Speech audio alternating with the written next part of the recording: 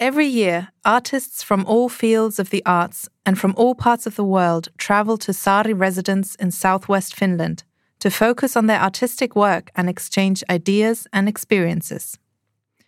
The Saari Residence aims to be a test platform for the future that is sustainable ecologically, socially, and mentally. This podcast stems from themes that are essential in the residence's daily ecological activities.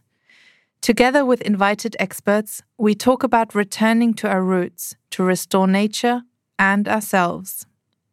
My name is Miia Laine, and this is Reviving the Wild.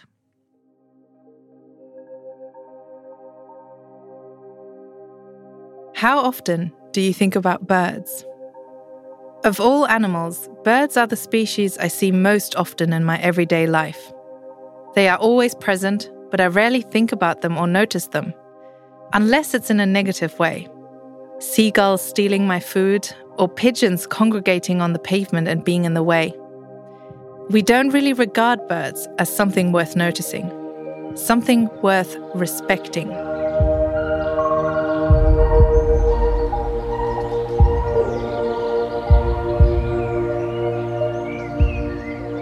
Elisa Aaltola is a philosopher specialized in animal ethics, moral psychology, and environmental philosophy. If one could sum up Elisa's fascinating work into one question, it would probably be this one. How can we treat non-human animals better? Currently, Elisa lectures at the University of Turku. I meet up with her in Tuomaanpuisto, a lovely park right next to the university. It's the beginning of May, and the park is filled with different kinds of birds singing. Blackbirds, jackdaws, blue tits, grey tits, crows, and pigeons. You can also hear seagulls nearby and even one pheasant. In cities, people, myself included, often just walk by birds. Are we missing out on something? Yes, it's a shame that people often just walk past birds like pigeons or seagulls or crows without noticing them. And that's because these birds are extremely intelligent. So there's a lot of research now to show that birds are capable of many kinds of cognitive tasks that primates can't do. So they, in fact, excel human beings in many things. And still we often treat them as if they were somehow not worthy of our attention and not valuable as individuals or as species. And I think that we really need to shake things up and make people notice birds more. This philosopher that I really like called Iris Murdoch has written about how to become more attentive to one's surroundings and one's world. And she uses the example of observing a kestrel in the sky.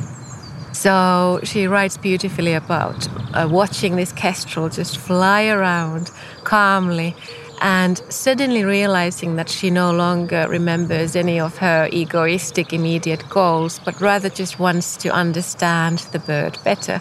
And this is something that I wish we all could do, at least now and then, with also the ordinary species, such as pigeons. Yeah, I think a lot of birds are not even ignored, but also seen as a nuisance, like pigeons and seagulls especially. So if you look, there's a blackbird over there. What kind of thoughts come up when you're watching that bird? Well, the first thing is, as is always the case with birds, that I can't... It's inconceivable to think that such small creatures who look ordinary have such extraordinary minds. And I read a lot of research concerning bird cognition. It's something that I'm fascinated by. So every time I see a blackbird or any sort of bird, I feel first astonishment and then humility, because I think they're probably smarter than I am. And one interesting question is, what does the bird think of me? And what do non-human animals think of us, human beings, human animals? Because unfortunately we don't treat them always in an ethically advisable way, and we cause a lot of harm. So next to the fact that they're so intelligent, I'm also intrigued by how they relate to us and what do they think of us. Yeah, I think humans tend to not see themselves as part of nature, but do you have any idea what they could think? Probably many birds are quite scared of human beings and quite apprehensive. So I think that they like to keep their distance. But in parks like these, they also can become more curious and even tame in certain circumstances. And particularly young birds can be quite inquisitive. So they jump from one tree branch to another and come closer and closer. I often work here with my laptop, and the young birds in July and August start to approach me and they want to know more about me. And it would be interesting to know, what do they think of such apes as we are? What do they make of us? And I wish that the things that they come up with, the beliefs that they form concerning human beings were positive, but that would require us human beings to treat them better, to treat non-human animals better. You write a lot about empathy towards other species. What do you think we could do better? How could we treat them better? Well, the starting point is to pay focus on what sorts of beings animals are. So particularly their mindedness is vital to notice. We have to eradicate the old misconception that animals are dumb and they don't have cognitive abilities and they don't have even consciousness according to certain very old-fashioned beliefs. We have to eradicate that sort of anthropocentric worldview where only human beings have minds and capabilities and value. So the first port of call is to recognize the minds of other animals. And once we do that, and once we notice that they also have consciousness, and I mean by that the ability to feel one's existence as something, so it's like something to be a blackbird, it's like something to be a seagull. After we notice that, we can also engage with them empathically, so we can feel empathy towards their experiences and towards their emotions and perspectives. And after that comes the normative dimension. For instance, recognition of the inherent value of non-human animals and perhaps even animal rights.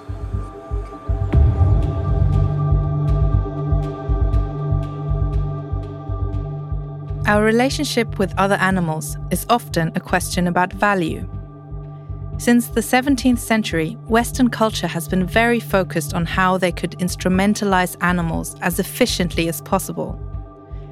And that gave birth to animal industries. Before that, rural agriculture was quite different. But for example, now in Finland, we have poultry farms that have 150,000 birds. So we're speaking of something that's industrial. It's no longer just farming. It's an industry.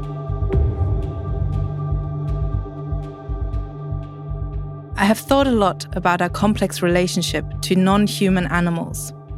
Yes, we have pets. They can be our companions and they're here to console us. We value dogs and cats and pets in general as individual personalities. Elisa speaks a lot about how we recognize the minds of animals when we don't need to instrumentalize them for our culinary or financial gain. It's easier for us to let the poultry industry thrive when we don't think of broilers or hens as extremely brilliant creatures. And when we do strive to make use of their bodies, then we have to ignore their minds. There are some scholars who argue that because birds have been utilized so extensively, and they are still utilized so extensively, their minds have to be ignored.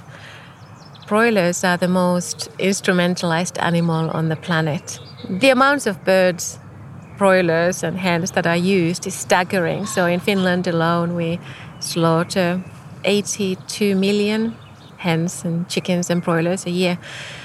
And that level of instrumentalization makes us incapable of noticing the intelligence of birds. It's uncomfortable for us to realize that, hey, they are in fact like us in many ways. They form beliefs, they have concepts, they have complex communication. Hens, for instance, have at least 24 different types of signals for each other, probably a lot more. They have memory, they have learning, they have problem solving. And the same applies to wild birds. But with the fact that we use so many broilers comes the fact that we also look down on wild birds often. And we really need to shake things up and question, why do we perceive birds to be cognitively incapable when in fact they are so intelligent, and when in fact we have a lot to learn from them? I think humans, or maybe we're talking from a very Western perspective, but talk a lot about the intelligence of animals and how they're valuable because they're intelligent. Is there another way of going kind of beyond just intelligence and seeing value of worms or other creatures where we maybe can't compare the intelligence to our intelligence? Well, I have used the word intelligence a lot here, but in fact I think that morally what's most important is the ability to feel and to be conscious in the phenomenal sense, which means to feel existence as something. What is it like to be a bat is this famous philosophical article, and it engages with this issue and notices that even if we don't know what it's like to be a bat, we can know that it's like something to be a bat. And this is something that we should really pay focus on. There is a whole host of studies to establish and manifest quite vigorously that sentience and consciousness and this ability to feel and experience is widespread in the animal world. And it's morally relevant because a stone doesn't feel anything that I do to the stone, but a dog or a pig does, or a bird does. And we intuitively accept that suffering is a bad thing and happiness is a good thing. And as sentient, conscious beings, experiencing creatures, we humans can empathize with the suffering and happiness of other animals. And for us, as these sorts of biological creatures that are effective and feeling, for us, it's self-evident that it would be a good thing if the feelings of also non-human animals were positive rather than negative. But then, of course, also other things such as life matter. So I research also environmental ethics, and this theory of deep ecology and biocentrism fascinate me, and they approach the issue not from the perspective of cognitive abilities or even consciousness, but rather from the perspective of ecological wholes and the value of life in general. Could you give an example? Well, biocentrics think that life in itself is something inherently valuable, and you cannot have a greater inherent value than life. And because of that, also plants have anything living, plants, cells, bacteria, anything that is organic has inherent value.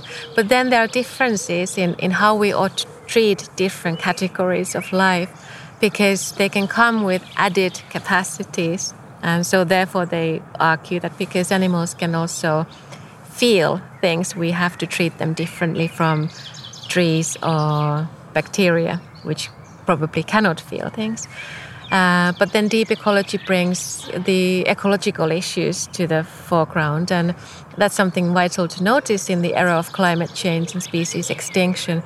What we do to other species doesn't impact only that species, but also the other species around it, and ultimately also our own species. And the danger is that we are about to collapse a house of cards and eradicate vital ecological chains, which is detrimental to the future of also Homo sapiens.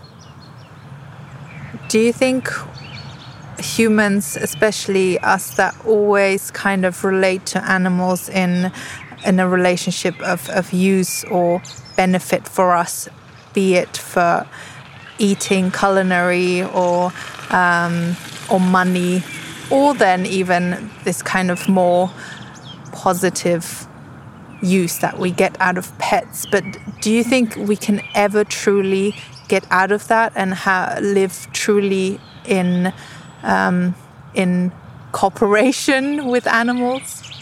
Well, that is a brilliant question. And using things and beings is unfortunately part of life. So without some form of instrumentalization, we have no existence as living organisms. But we can try and limit the harm that we cause, and we can combine this necessity with also recognizing the inherent value of others. And here it's crucial to try and focus on others sometimes through what I call other-directedness. So when we are using others, we are self-directed. We think of what can I get from the other.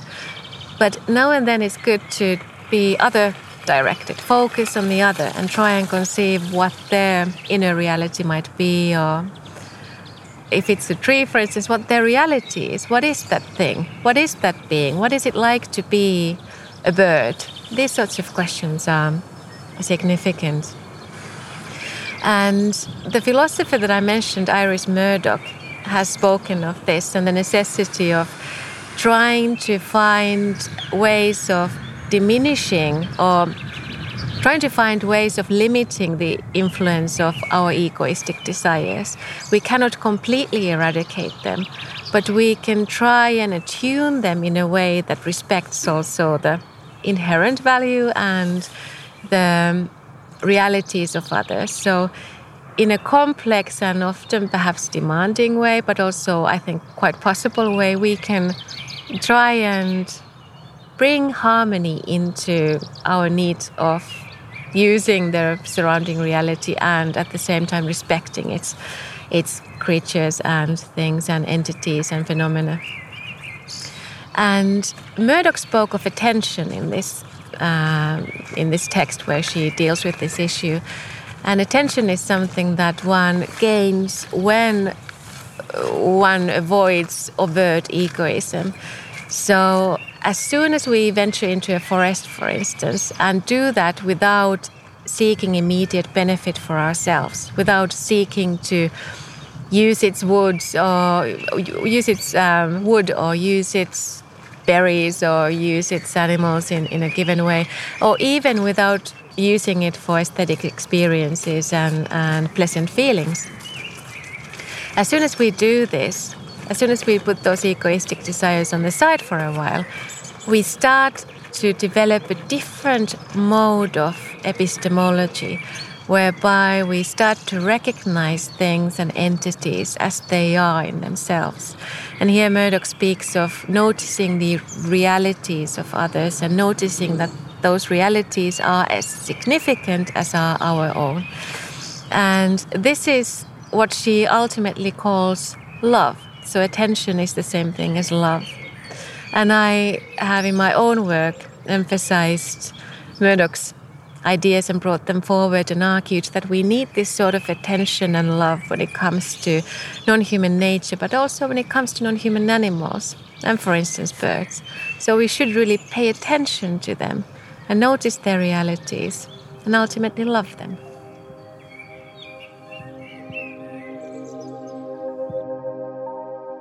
After talking to Elisa, I started thinking that bird watching is actually one of the nicest ways to get to know birds. I know it sounds obvious, but I really mean it.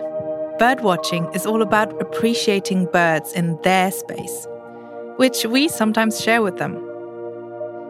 The Saari Residence is located right next to Mietoistenlahti Bay. It's a protected area and well known among nature lovers and bird watchers. Mietoistenlahti Bay is one of the most important bird wetlands in Finland. It has huge importance, in particular as a staging site for migratory waterbirds during springtime. But it also hosts an important breeding population. I'm lucky because I can visit the place with a bird expert, Mia Rönkä. Mia Rönkä is an ecologist, science editor and writer, and the chair of the Circumpolar Seabird Expert Group. The leading interest that guides her work, as a scientist, writer and artist, is the relationship between humans and nature. There are a lot of great birdwatching sites right next to Saari Manor, and one of them are the Silakkari Cliffs. On the way there, we walk along wooden planks and see 2 adders sleeping in the sun. They are still a bit stiff after the winter, but we pass by them carefully. And after a short forest path, you can see the cliffs.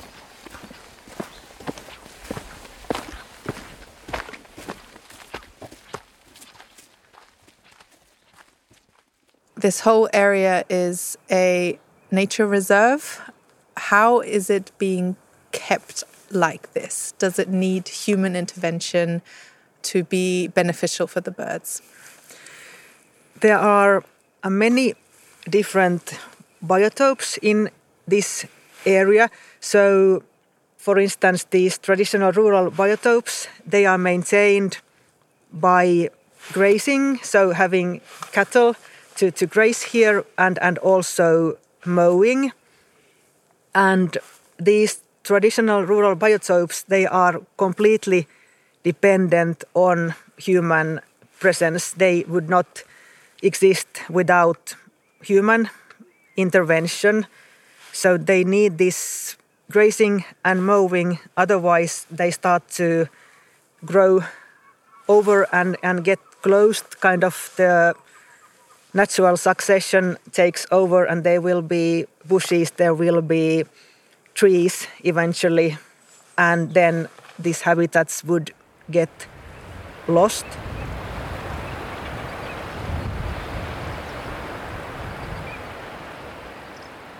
At the time of this recording, we're here in early May, so it's still pretty cold, but we still haven't put away our winter jackets yet. But there's a lot of colors already. The ice is gone. The bay is completely open, and you can see tiny waves on the blue sea. Behind that, you can see yellow reeds, and then behind that, there's forest. And on this side, there's forest on top of rocks, and then you can see on the other side some mud flats as well. And Saaren kartano is actually right here on the bay, overlooking this whole thing. Is this a special landscape in this area? I think southwestern Finland is very interesting in the sense that the coexistence of man and other parts of nature is very old here. It goes way back several thousands of years, all the way to when the first skerries rose from the sea. And also this site is ancient sea floor, so the very valuable agricultural lands and mud flats, those are former sea sediments. And also there is a long history for the Saari manor. It goes back to the 1300s, and the manor itself was established in the 1600s, and it was owned by the Turku bishops to start with, and it kind of reflects nicely the long history also of the coexistence of people and other nature in southwestern Finland, and the large effect that people have had on the nature and biotopes here, both in good and bad. So in good, for instance, in terms of these traditional rural biotopes that would not exist without human presence, and that host a lot of endangered species, for instance. And in the bad?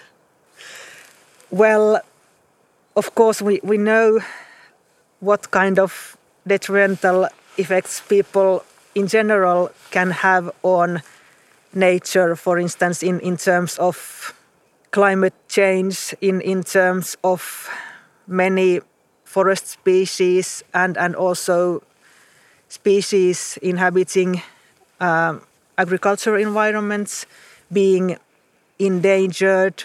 and the pollutants, also the destruction of habitats, for instance, by different development activities, building and so on. So I think the detrimental effects of people on nature, they are very visible and they should be taken seriously, and I think there is an improved knowledge about them also, and they are all more present in public discussion, in media. But then there are also these positive effects that people can have on nature, and also ways in which actually each one of us can affect our environment and, for instance, benefit biodiversity.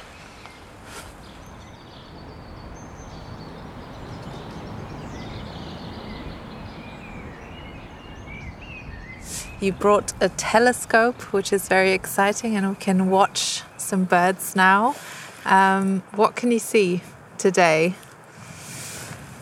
It's quite a windy day, and I think part of the birds are seeking shelter from the windy parts of the bay. But there is quite a large flock of pigeons, also teals. There was a flock of about 30 individuals of oyster catchers. Also some ruffs feeding on the mud flats.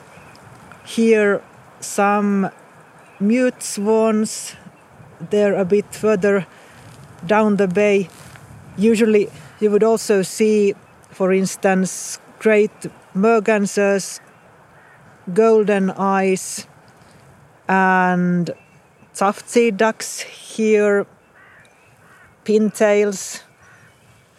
But now, at this time, I didn't spot any of those species.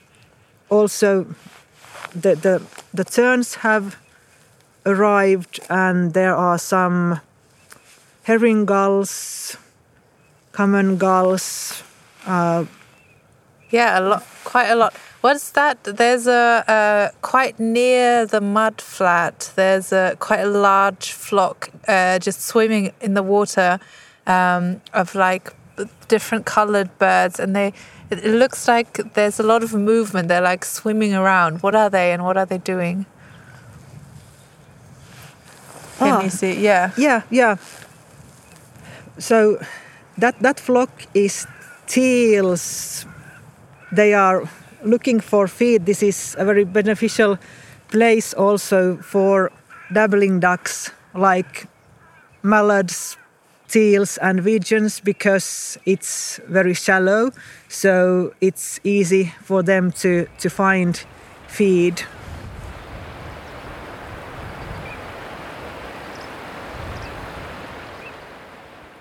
There are a lot of birds here in Mietoistenlahti that come from a long way away, that come from Asia or Africa. How does climate change affect some of these species and how they interact with this environment here? So climate change affects our breeding and wintering populations and the species that migrate through Finland in many ways. So it can affect the quality of the environment, for instance, in the breeding grounds or the food resources in the wintering areas along the migration route or in the breeding grounds. It can affect the phenology, which is kind of the timing of the different events in the bird's life or yearly cycle. So, for instance, timing of breeding, timing of migration, or the hatching times.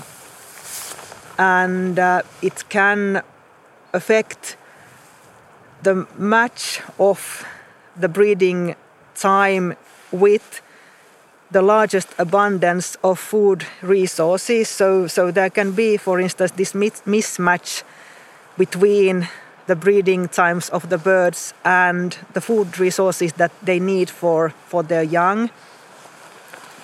Did I answer the question? Yes, absolutely. So, for example, let's say the birds, of course, want to be here when there's the most food with their young. So that means if you count back, so that's maybe in June or now, May, June, if there's like the most food for them. So then they need to count back, okay, when do we start to need breeding to have young at that time? So then when do I have to start migration? So it's like an incredible amount of calculation going on as well. Yes, and the effects of climate change also depend on whether you are a long-distance migrant, a short-distance migrant, a resident, in which habitats you live, what you feed on. So, for instance, for long-distance migrants, it's much more difficult to anticipate what the conditions here in the breeding grounds are. So if the species is a short-distance migrant, it's easier for it to adapt to the changing conditions or kind of anticipate when it's beneficial to, for instance, move on in the migration. But if you are a bird wintering in sub-Saharan Africa, then of course they would not know what the conditions are here when they start the migration.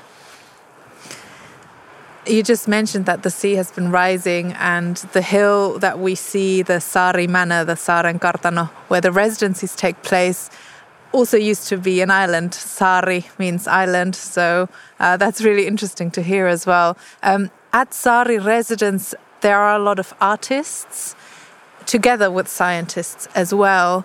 But what do you see the possibility of art or the role of art and artists being in this environment? I think art in general has a huge potential in addressing different ways of seeing, of looking at different things, different views of different topics. So a possibility to look at things in another way or to experiment on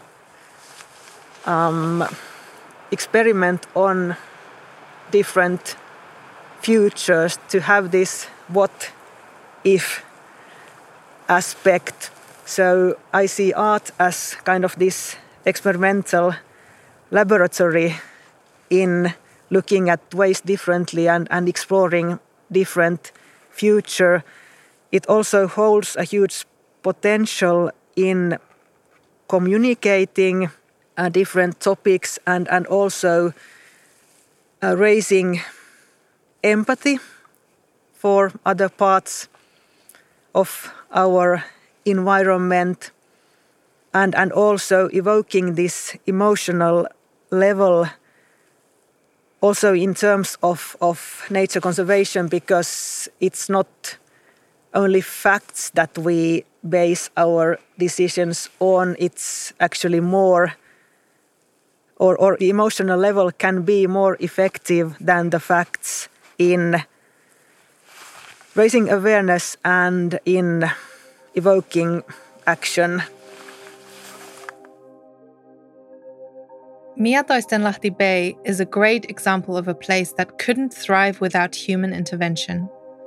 It's a very delicate balance of biodiversity that is being maintained there. This shows once again that we are one species among many. And it's not just other animals we share our space with. In the next episode of Reviving the Wild, we talk about trees and forests. My name is Miia Laine. Thank you for listening.